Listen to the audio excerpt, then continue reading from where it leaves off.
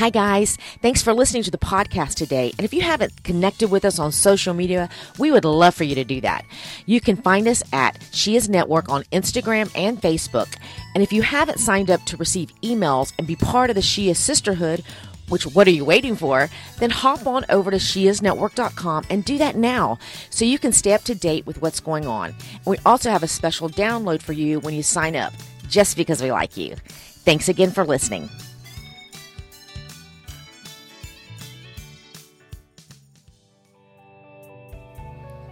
Hi, everyone. I have a thought for you on this Good Friday. What is something that is dead in your life that needs resurrection? You know, it could be a desire or a dream in your heart that you've let die because it was too painful to see another year come and go and it not become a reality. You know, it could be a relationship that was just so dang hard that it was easier to let it die than to fight for it anymore.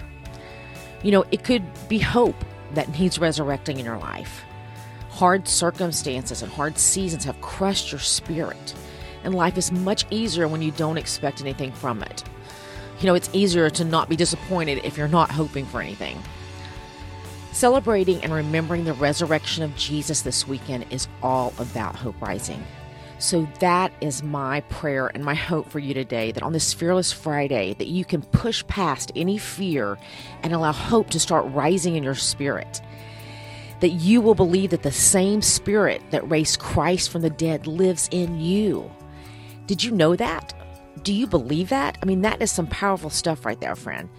If all you do is focus this weekend on what Jesus did about his death and his resurrection, then you're missing the point of what all that really meant. He died and rose again for a reason, and that reason is you. To give you a hope and a future. Hope rose. Now it's your turn.